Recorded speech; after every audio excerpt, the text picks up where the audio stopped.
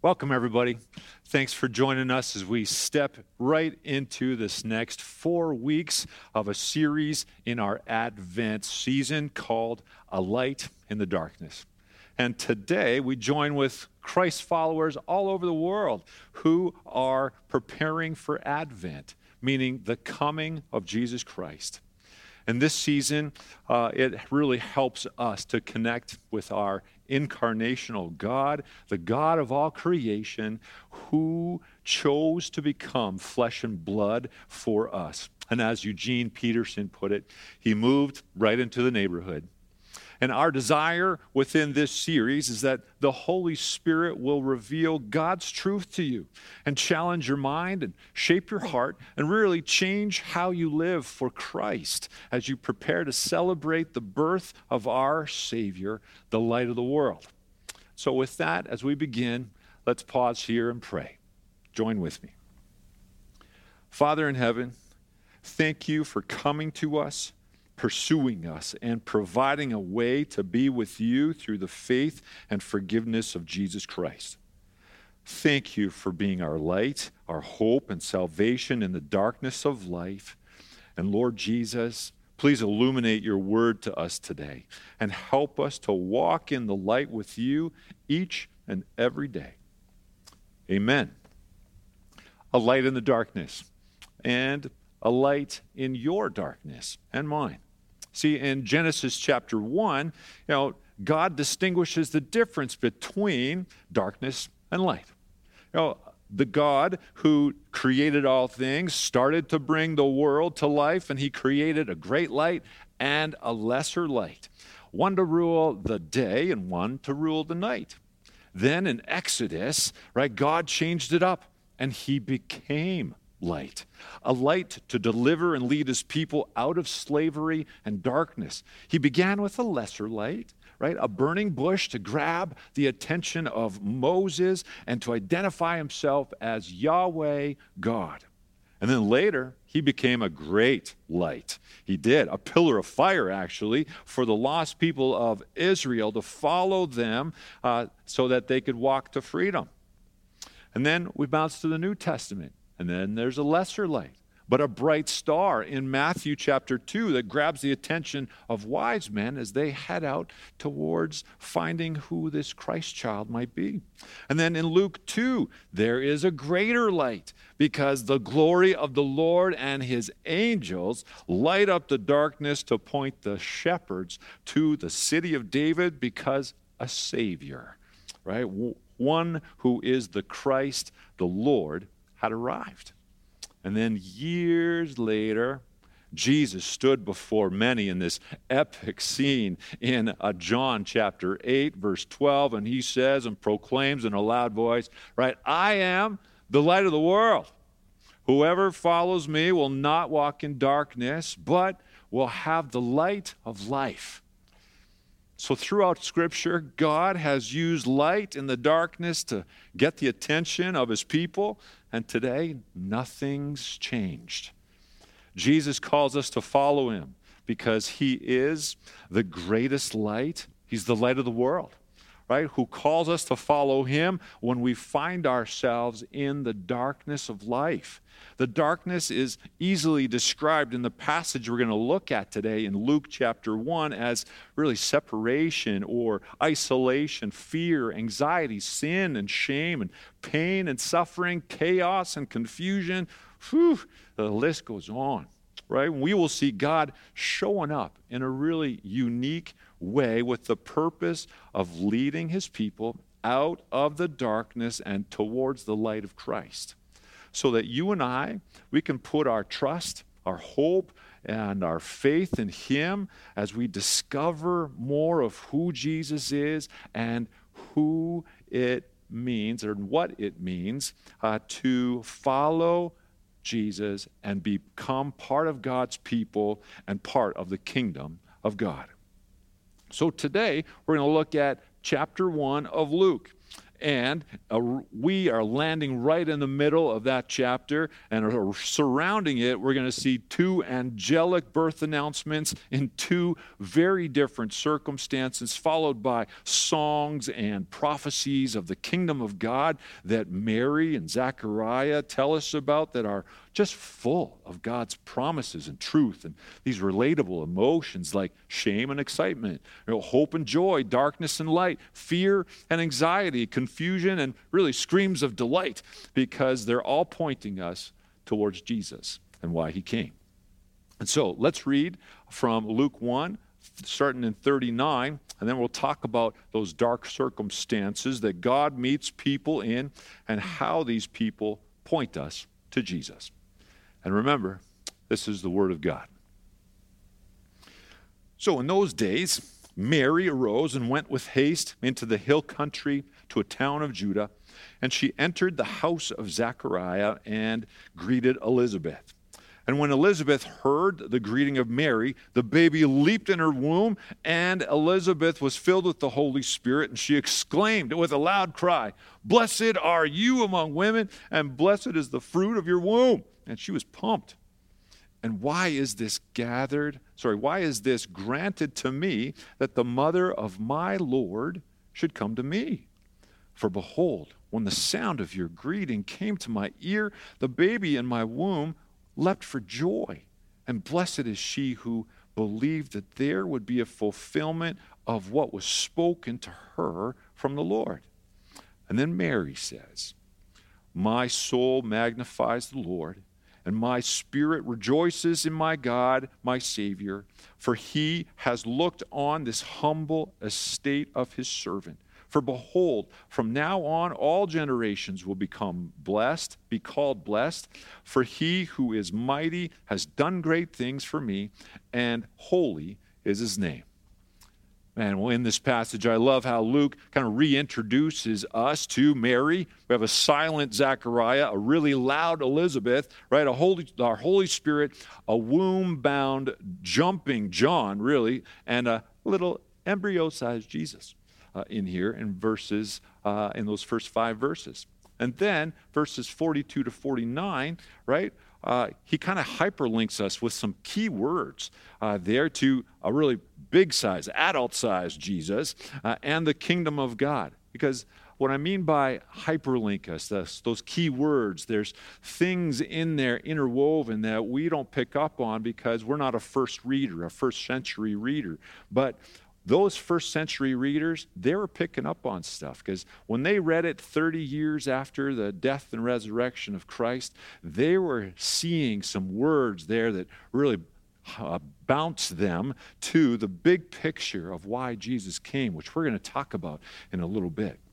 Which is why we kind of need to back up a little bit, look at the bigger context of what's going on here so that we can see the big picture of how these people are pointing us to God and pointing us to the kingdom of God and really towards Jesus. So let's start back in verse 5, okay?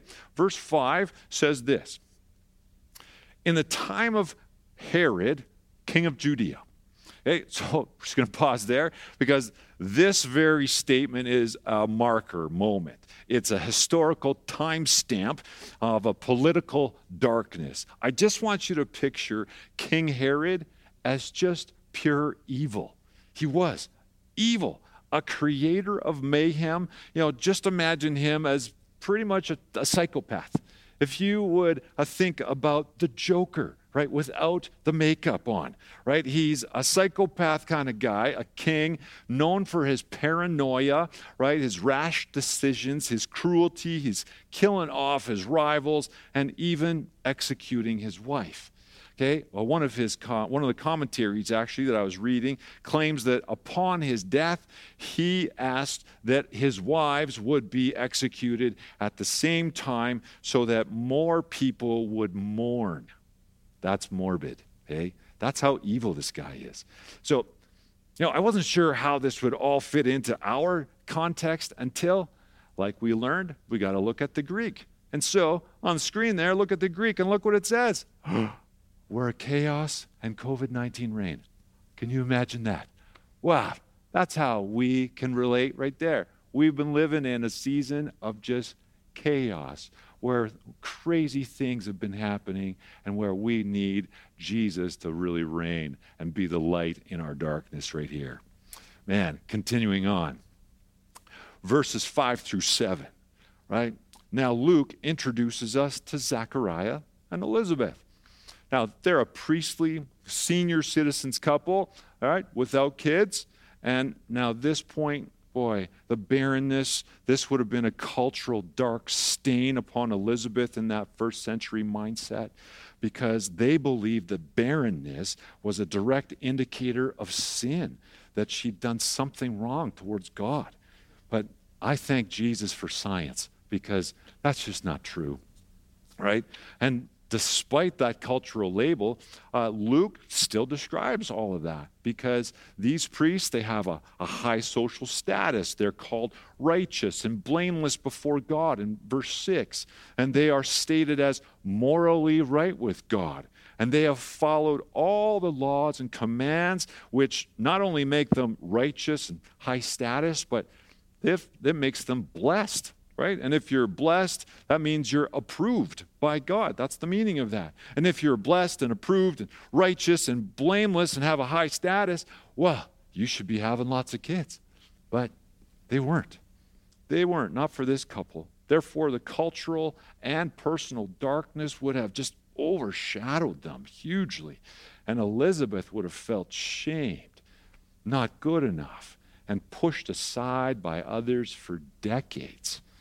Luke adds this little detail in there to grab the attention of his readers, because they're starting to connect this couple to another couple back in the Old Testament, one who was barren, blameless, and righteous before God. This was Abraham and Sarah, who were used by God to establish God's people and God's kingdom, pointing God's people towards him. On top of that, you look at verse 5, right? And we read that Elizabeth is a direct descendant of Aaron from the time of Moses and Aaron in the book of Exodus, which reminds those people about slavery, about oppressive darkness and suffering, and that they would remember God's might and his strength and his miracles and power that brought them to freedom. And they would remember deliverance. And they'd be getting curious as to who might this new deliverer be? Now, from verses 8 to 23, we have another scene of Zechariah, right? He's a pumped priest because he's one of 24,000 at that time. And we learn in verse 9, it tells us that he actually wins the Levite, like Lotto Max, basically, and gets to burn the incense in the temple. And this is a really big deal. It's a high honor. And then as you read this scene, something amazing happens, doesn't it? It says here that really a holy heavenly creature is appearing to a holy priest who's standing in a holy place, performing a holy sacrifice right next to the Holy of Holies. He's right next to God. And then Angel Gabriel appears on the right-hand side of the temple. Not the temple, of the judgment seat. That's what, of the altar. Yeah, of the altar, which means that that's the judgment side, which Zechariah knows. And he freaks out, right? Because he must have sinned. He must have done something wrong in that temple routine. And now he's being judged and he's going to die. But that's not what happens. No, instead of judgment and death, Zechariah hears good news. He hears grace concerning a prayer, and now he's going to be blessed with a son who is going to be telling people about the Lord. That's beautiful. It's beautiful to know that God not only meets Zechariah in darkness, but he meets us in that same space and place of life. That we don't have to be scared to death because of a sin that we may or may not have done. But he comes to us in our darkness to bring us good news, to extend grace and love to us, and to point us to the Lord, to point us to Jesus. I remember it's the time in my own life when, it was a dark moment where I was so in the wrong. I really was. I reacted, I spoke inappropriately to my late wife just out of anger, frustration, and I was just hurt because of the circumstances that we'd found ourselves in. And when I was done my rant, right, my wife, which I expected to kind of give me this comeback and this combativeness, this judgment, but instead she spoke to me much more like an angel, right? She spoke the truth of grace and love and kindness that God used within her to speak really good news to me, and reshaped my heart and my mind and my action in that time. And I really turned back to Christ in my attitude, and that which led me to forgiveness in it. So I was super thankful for that. And as well, in this temple scene, right, we see a little bit of that, of God coming into people's darkness. And we also see Gabriel bringing life and joy and gladness to the pain of being barren, right? The son that they're going to be given, they're John, he's going to be pointing people and preparing people for the Lord so that they could be set free from sin. And the first person that is set free is Elizabeth. Right? She is set free from that cloud of darkness and cultural sin and shame and guilt that she's been carrying for so long, because now she's pregnant. And I love how God chooses this senior citizens couple to tell God's people that the kingdom of God is really on the move, right? That a deliverer and Messiah is on his way, and God once again becomes the light in the darkness for the people of God to follow, because nothing's impossible for him. There's no age limit, no social status too high, no personal challenge that's too big, no political power too strong that's going to keep God's kingdom from reigning. And that sets us up for the second angelic announcement that happens from verses 26 to 37, which is Gabriel and Mary. And I want you to see kind of a different layer here that's going on around this amazing moment of God coming to life in Mary and becoming Christ, okay? So this is a similar layer that we see in verses 26, 27, that we see this first announcement, though, from Elizabeth here. This is flipped around. This is now Mary's deal, which is totally the opposite, okay? Because God now sends Gabriel to a rather unimportant people, and they're in a forgotten place. It's just an ordinary moment. Luke introduces us to a place that nobody remembers because it's so small. It must be identified as being in Galilee, because Nazareth was never even mentioned in the Old Testament, so nobody knew where it was. And then we have this monumental moment that is not so holy, and it's just in an ordinary place, as we read in verses 30 to 33, where Mary, she finds out that she's the favored one of God and is going to be the mother of Jesus, the Son of the Most High, whose kingdom is going to reign forever. Like, oh, holy night, her day just got extraordinarily tense, actually. Really tense. She just has been told that the light of the world is going to be beaming from her belly in a time frame of life that is ruled by a psychopath. Okay, that's not awesome. And then she's on the opposite end of the status of Elizabeth, right? Mary is a nobody. She has no significant lineage. She's a junior high virgin waiting to be married who's now pregnant. Not good. And then you have this mature woman who's married and barren. That's okay. But then you have this well-known and this not known, this high class and this low class. We have one who is now in the light, awesome, being culturally forgiven from sin and now blessed, praised, embraced by the community because of a pregnancy, and one who is going and entering into a cultural sin. This darkness, being socially cut off, shame, blamed, potentially tossed away by her, new husband-to-be, Joseph, left alone as a teenage mom with her parents who have been embarrassed and ashamed. That's tense. And then, kind of knowing a bit of all that, she responds with the call from Gabriel like this in verse 38. Behold, I am your servant of the Lord. Let it be to me according to your word. In that moment, Mary just trusts God and accepts the price that she will pay for obeying him. Now, I'm not sure how long Mary stuck around at her parents' place or how long it took for an angel to kind of connect with Joseph in Matthew chapter 1 because he has a dream based on the angel to confirm that Mary's pregnancy is legit so that he won't leave her. But I'm guessing, it didn't happen right away, all that stuff, because she bolted.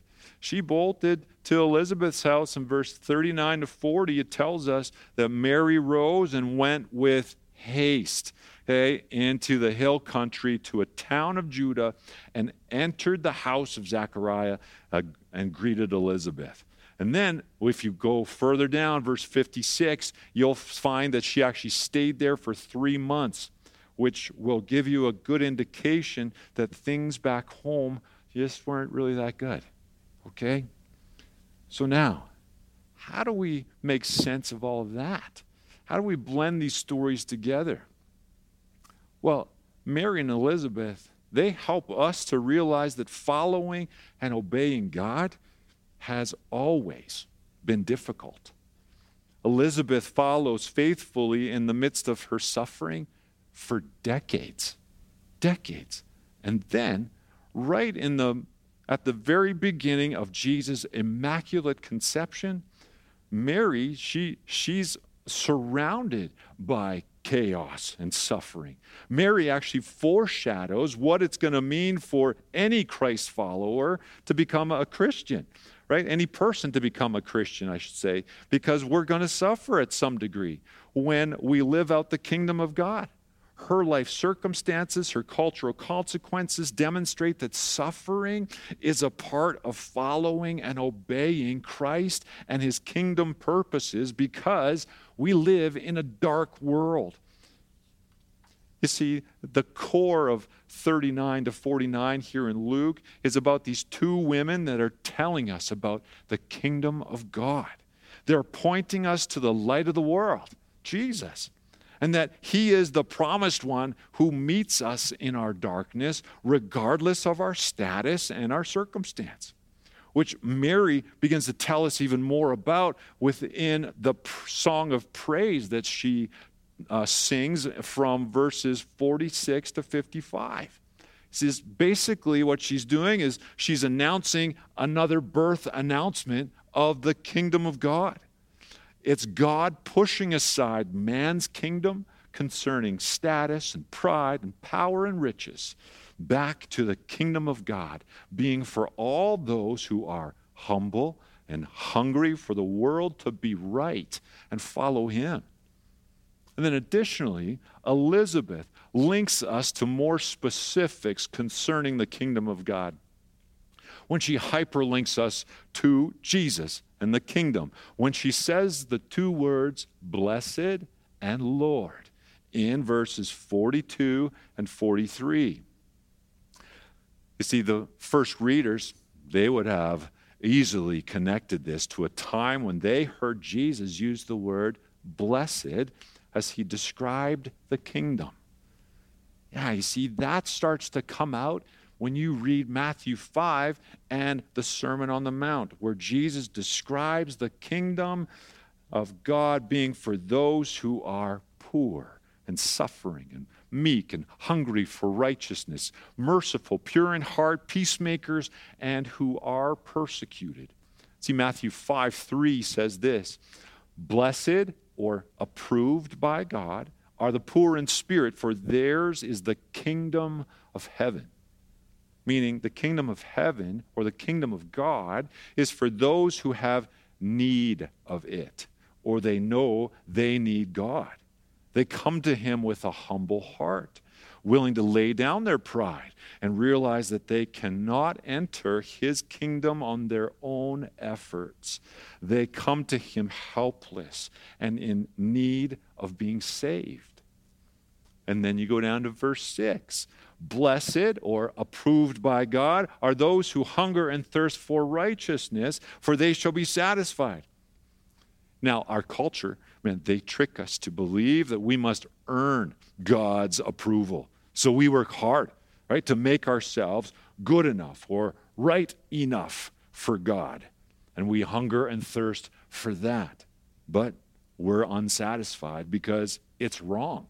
We can't do it because we can't make ourselves right with God. It's only God who can satisfy and declare us righteous and right with him, and that only happens through Jesus' forgiveness.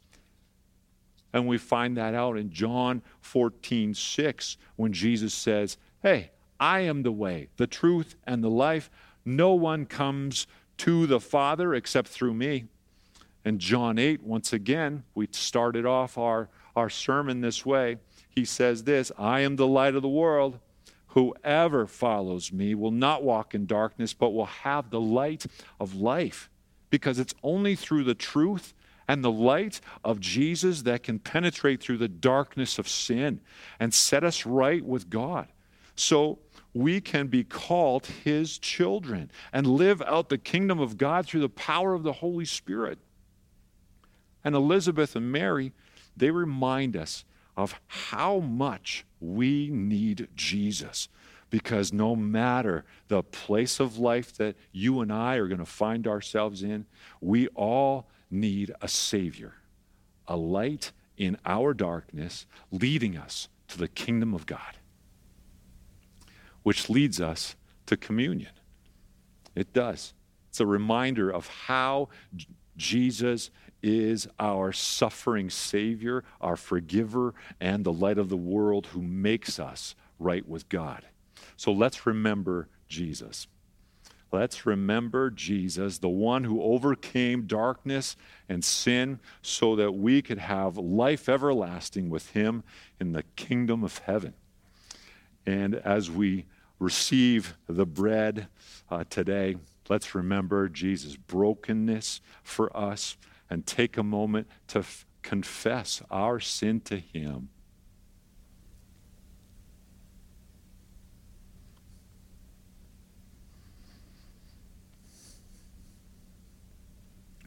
Thank you, Jesus. And now for the cup. All right, a reminder that Jesus, he forgives our sin and that we have been declared righteous before God and we get to walk in the light with Jesus. So let us receive with thanksgiving.